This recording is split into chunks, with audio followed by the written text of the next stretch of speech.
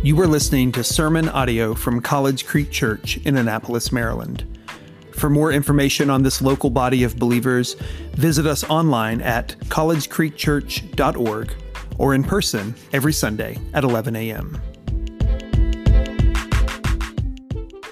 Kevin Harrington, who was one of the original sharks on the ABC show Shark Tank, he knows a fair amount about entrepreneurship, especially how to move product. Shark Tank wasn't his first foray into television. He actually rose to TV prominence as the inventor of the late night infomercial, creating his very first infomercial in 1985. He later joined forces with the Home Shopping Network. He's named as one of the top entrepreneurs of our time by Entrepreneur Magazine. And who else would know? The man knows how to sell. I recently read an article that he wrote on the art of selling, in which he says that the one thing that you need, the one thing you must have to sell more of anything is personal belief in the product. That's why companies like Hollister and American Eagle strongly encourage their salespeople to wear their branded merchandise while they're at work, and they outright refuse to allow them to wear merchandise branded with any competitor. Right? I mean, it would look pretty bad if the person trying to sell you Abercrombie and Fitch wasn't even willing to wear it themselves, right? And so in the article, Harrington says that there are two foundational things that you need to believe when selling. First, you must believe that people truly need your product. And second, you need to believe that they will benefit from your product. They need it and they will benefit from it. Selling, he says, is believing. And in the article, he quotes the motivational speaker Shiv Khera, who says 90% of selling is conviction and 10% is persuasion. Certainly, evangelism is different than selling clothes or cars. Right? Being an evangelist is different than being a salesman, but I wonder if some of the reason that so many of us are so bad at evangelism isn't simply because we don't really believe what we're preaching. I mean, we believe perhaps enough for ourselves, but we aren't too sure that we believe that this is the sort of thing that other people really need. Do they really need the gospel of Jesus Christ? Right? We believe that it's been beneficial to us, perhaps, but whether it'll be beneficial to somebody else is another thing altogether. And thus, our evangelism becomes far more about persuasion than conviction, and trying to persuade without conviction is exhausting and generally a failure altogether. Our mission at College Creek Church is taking the gospel to heart, to Annapolis, and to the world. What we are attempting to articulate is that before we can really take the gospel anywhere, we must have it, believe it ourselves.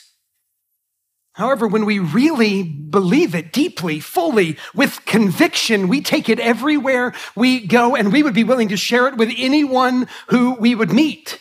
Right? When we really believe the gospel, we know that everybody needs it and that there is nothing that would benefit them any more than a relationship with Jesus. And so that's the mission statement of our church. And when we came up with that, we were not thinking about the calling of Ezekiel. It wasn't on our mind. But as I read this passage, we realized that actually it's the same process that's happening in Ezekiel's life here that must happen in our life as well. Ezekiel, we're going to find here, is being filled up with the Spirit of God and with the Word of God. And then he's going to be sent out in that same Spirit, in the power of the Spirit, to share that same word with others, that same message. And so our church's mission is to take the gospel to heart, to Annapolis, and to the world. But perhaps if we were making a more personal mission statement for each one of our lives, it would go something like this: taking the gospel to heart and sharing it with others. That ought to be our personal mission statement. And that's the sort of call that's placed on Ezekiel's life here in our passage from Ezekiel 2 this morning. And so if you have your Bible, go ahead and let's turn our attention to Ezekiel chapter 2. If you picked up one of these Bibles on your way in, you'll find it on page 772. And just a reminder, these Bibles that we have here, these Bibles are for you. And so if you need a Bible for any reason, please take one of those with you. We have them out there for you. And for now, let's turn our attention to Ezekiel chapter 2. And let me just remind us as we do of the scene that was set for us last week in Ezekiel chapter 1. So Ezekiel is an exile in a foreign land, the land of Babylon. He's been taken captive from Jerusalem, his homeland. He was hauled off with all of these other exiles about 5 years previous to the encounter that we're going to see today. And then one day, he's sitting on the banks of the Chebar Canal, and he has an encounter with the glory of God. God's glorious throne chariot arrives with such power and splendor that he really can't even describe it. Words begin to fail him. And having seen the glory of God, what we're told is that Ezekiel falls on his face in worship. And he listens to the voice of God. And that's how we're going to find him as we open up our Bibles to Ezekiel 2. He is face down, but ears open to the voice of God.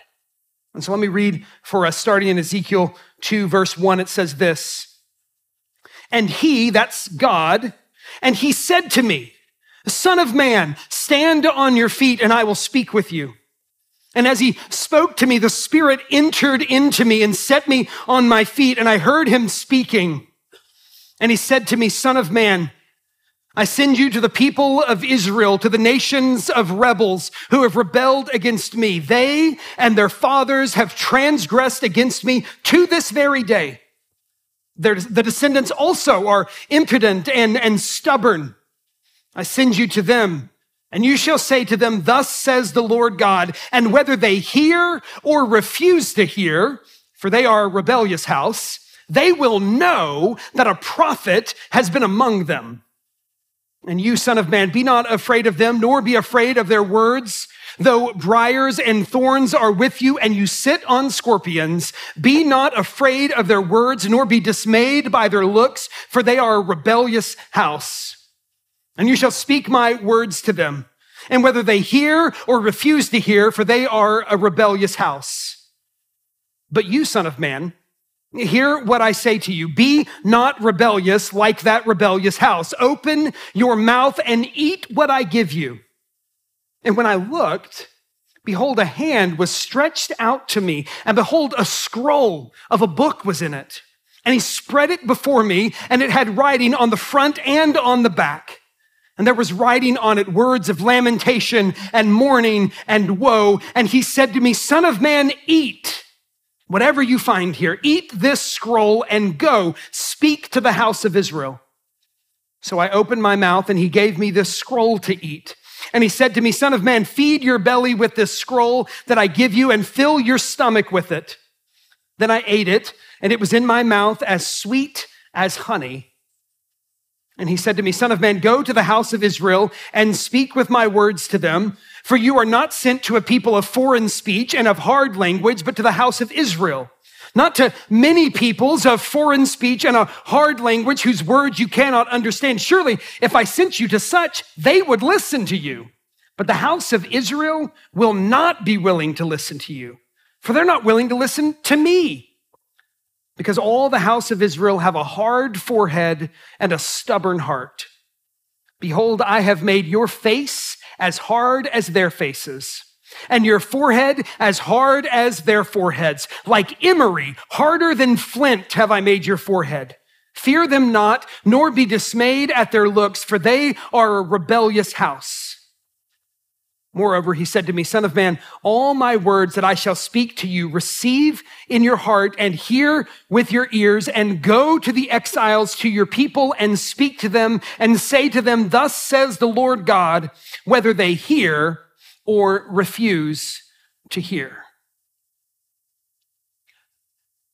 Do you believe the gospel enough to share it with others?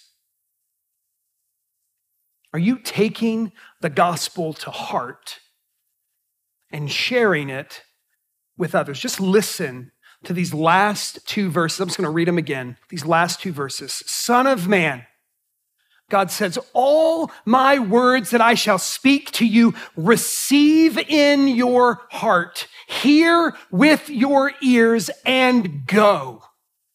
Go to the exiles, to your people, and speak to them and say to them, thus says the Lord God, whether they hear or refuse to hear. Those two verses sum up this whole passage, and we could sum up those verses in this way: take the word of God to heart and share it with others, whether they believe it or not. God says to him, receive my word in your heart. Hear them, hear my words with your ears, internalize them, right? Literally, let them become part of you. Nourish yourself on them, right? That's what he says earlier up in the beginning of chapter 3. He says, eat this scroll, eat it up, right? Look at verse 3. He says, Son of man, feed your belly with the scroll that I give you and fill your stomach with it. And what was on the scroll? The word of God. The word of God filling both sides, the front and the back. And so let me just ask you, are you feasting on God's word? Or do you just kind of nibble a bit every now and then? Are you letting God's word sink in? Or do you just read it and then move on with your life? He doesn't say just to hear with your ears, but to receive it, he says, into your heart. But I think many of us just take sort of passing glances at the Bible and then move on with things before anything's able to take any root in our hearts and our minds. And then we're so surprised when we don't see any advancement in our struggle against sin, when we don't see any growth in our intimacy with Jesus, when we don't see any deeper reliance on the Spirit. Listen, you want to fight sin in your life? Here's the example of Scripture. The psalmist says in Psalm 119, I have stored up your word in my heart so that I might not sin against you. You want to fight temptation in your life? Fight it with the truth of God's word. Let me tell you this, all temptation is based on a lie. It's all based on lies. And so when we have the truth of God's word ready, we're able to fight back against the lies of Satan. Right? In that vein, remember what we're told in 2 Timothy 3. Here, the Apostle Paul says, all scripture is breathed out by God, and it's profitable for teaching, for reproof, for correction, for training in righteousness, so that the man of God would be complete and equipped for every good work. I mean, do you see that? Do you want to be equipped for good and godly work? Then let your life be shaped and fashioned by the word of God. In fact, in our passage here, Ezekiel, he's told not only instructed to receive God's word, right, then, but to live a life that is shaped by it. You see that in chapter 2, verse 7. God instructs him to not be rebellious like the house of Israel is rebellious. He says, take the truth to heart. It doesn't just mean hearing it or even believing it, but living in light of it, right? That's what James 1 is telling us when it says to be doers of the word and not hearers only, deceiving yourselves, right? Let God's word infiltrate deep into your life so that you might be transformed by it. And as we just read, the word of God then trains us in righteousness. It equips us for good work. Now, of course, in our passage here, Ezekiel, we're talking about these prophecies. These prophecies are going to be laid out throughout the rest of the book of Ezekiel, right? But in our lives today, we might use sort of as shorthand for what is the word of God. We might just use the word gospel. It's the gospel that trains and equips us. So we take the gospel to heart. Right? But let me go further than that. What does it mean? What does it look like to take the gospel to heart? I think that many people in churches all over the place, we have a stunted understanding of the gospel. We have something that we call the gospel, and we believe that thing, but we haven't given it much deeper thought than Jesus died to save me. That's the gospel. Jesus died to save me. Let's be honest, that's important. That is an important truth, right? Without Jesus in our lives, we would be hopeless and destined for an eternal hell, separated from the love of God. Right? The Bible tells us that all have sinned and that the punishment for our sin is death. And the good news, the gospel, is that Jesus has come and he has died in our place, and he took the death that we deserved, and he paid the penalty in full, and then he rose again and he claimed victory over death and sin, so that now anybody who would trust in him would be forgiven and stand in victory with him. But the gospel is so much more than that. The gospel is about God making all things new. The good news of Jesus is that one day, all the things that are wrong in this world will be set right again. All the torturous realities that we live with each and every day, things like sickness and war and depression and anxiety and mass shootings and anger and jealousy and death and sadness and pain,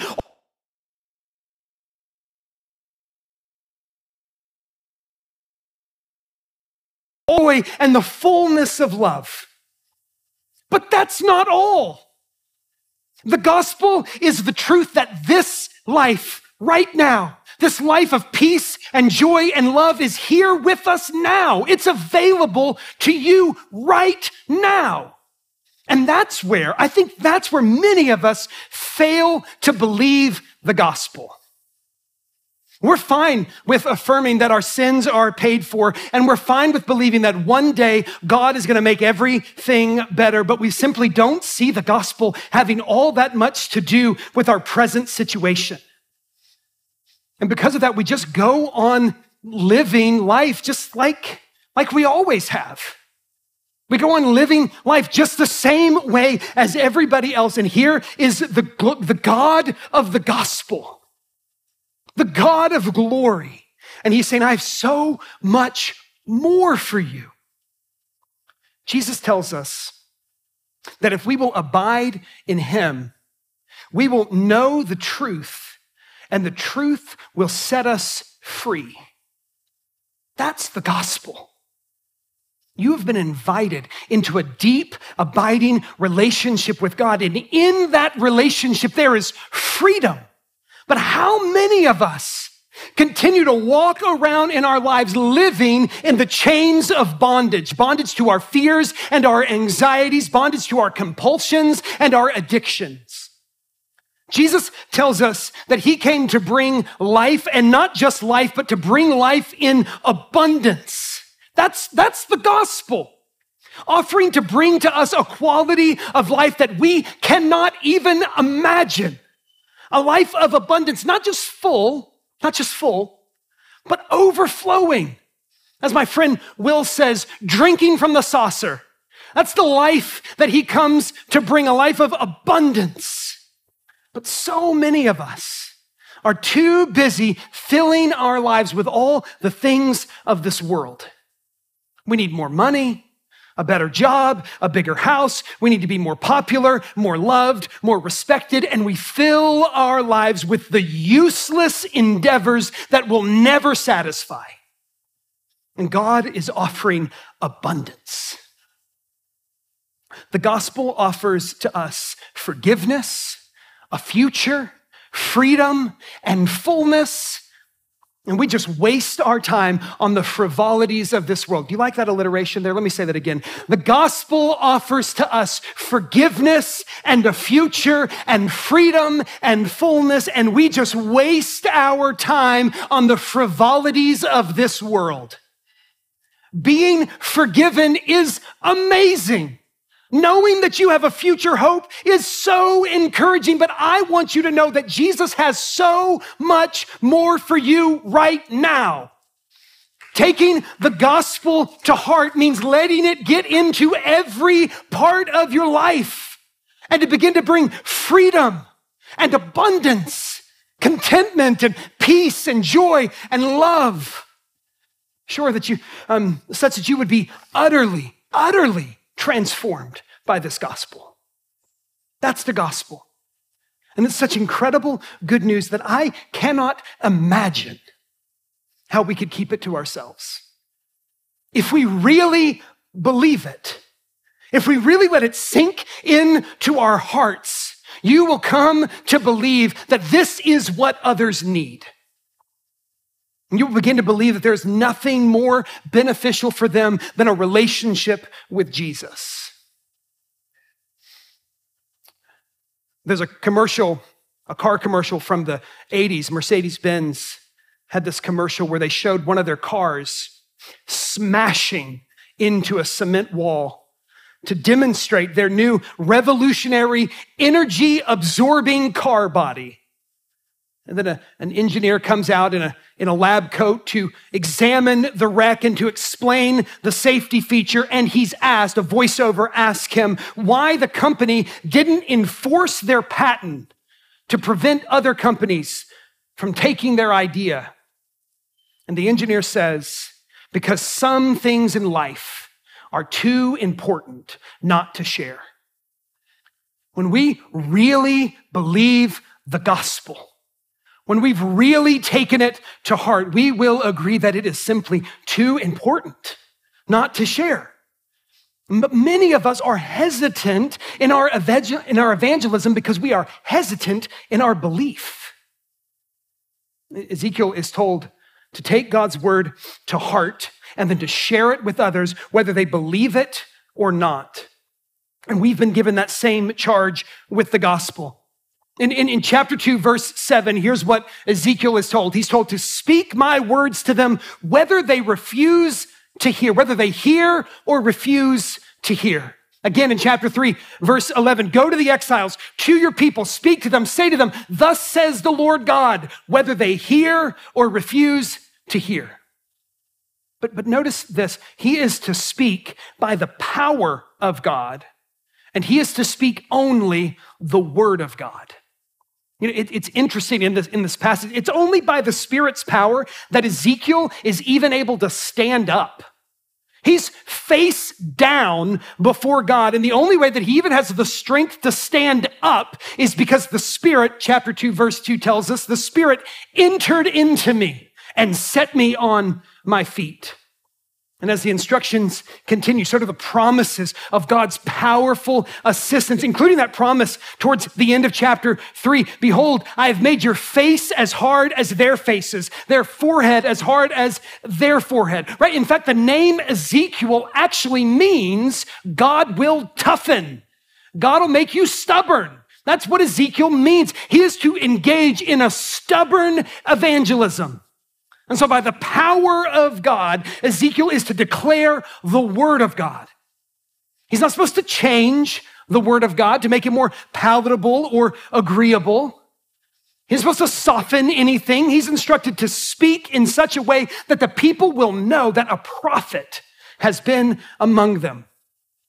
Commentator Landon Dowden points out that Ezekiel would prove to be that faithful messenger.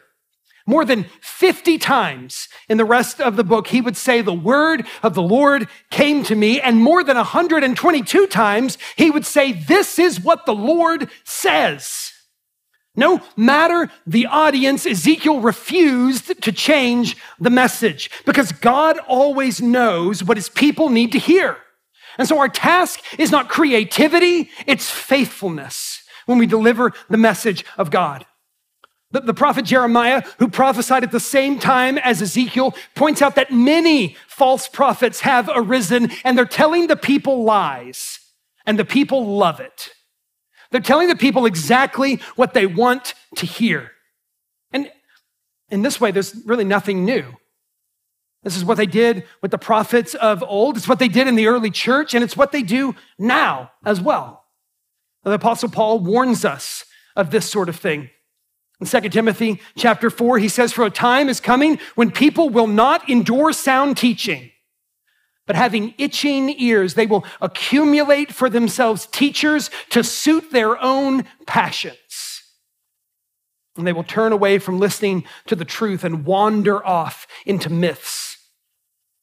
Let me just tell you, there's a whole lot of things in the Bible that I wish it didn't say. So I'm with you on that. There's a whole lot of things that I wish it didn't say, but I trust God. I read about hell and I shudder. But to tell people that it doesn't exist simply because that's what they want to hear will do nothing to help them. There are things that the Bible calls sin that I really wish it didn't.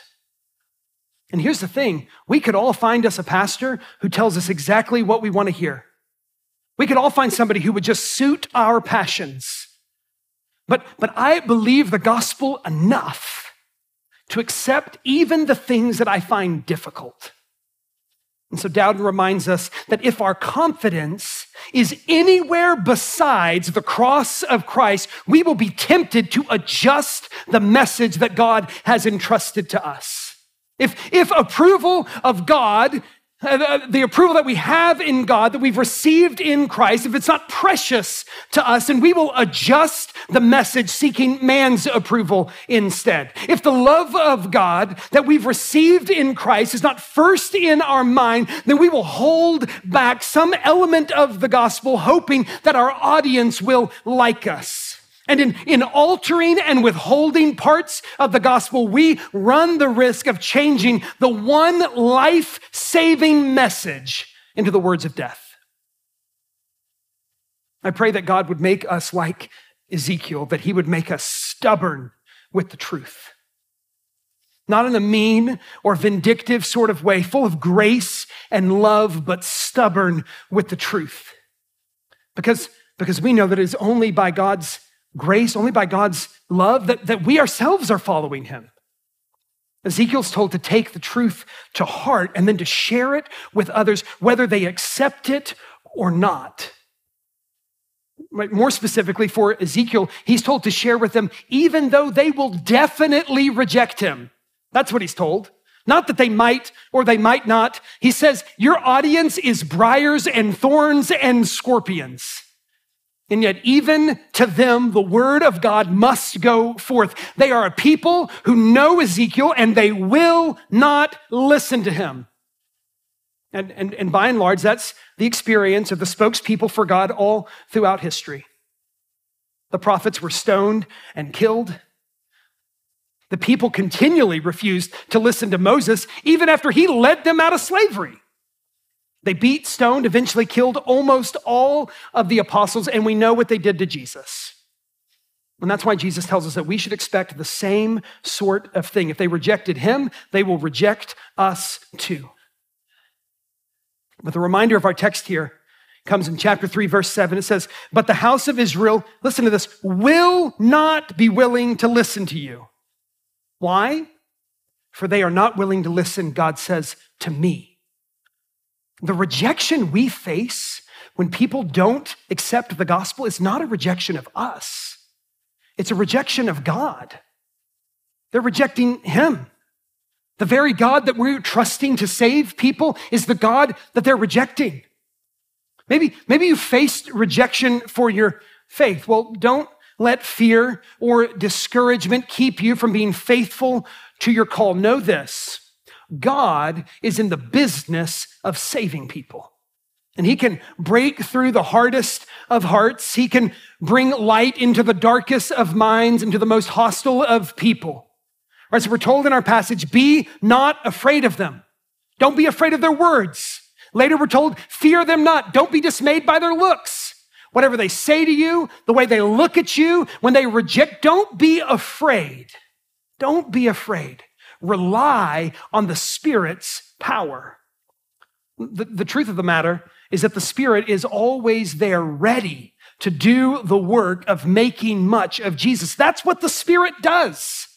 The Spirit makes much of Jesus, but so often we just refuse to rely on the Spirit.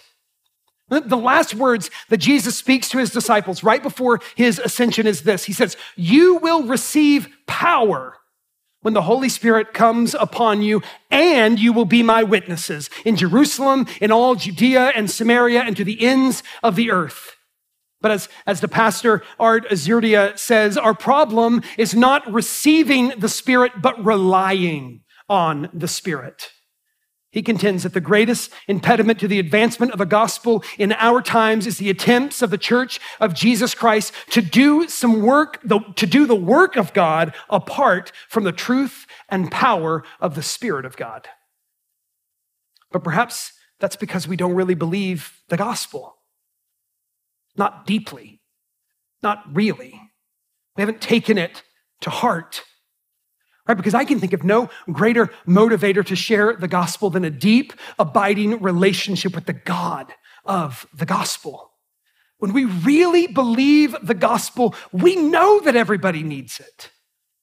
And there's nothing that would benefit them more than a relationship with Jesus. And if we believe that, how could we keep ourselves from sharing the good news with them?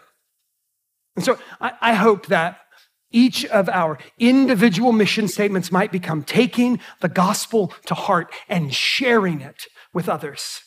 And both sides of that equation are an ongoing work. And so I might encourage you just to begin by thinking of the gospel in these terms. Begin to think of the gospel as forgiveness, a future, freedom, and fullness. And then ask yourself, what am I not really believing?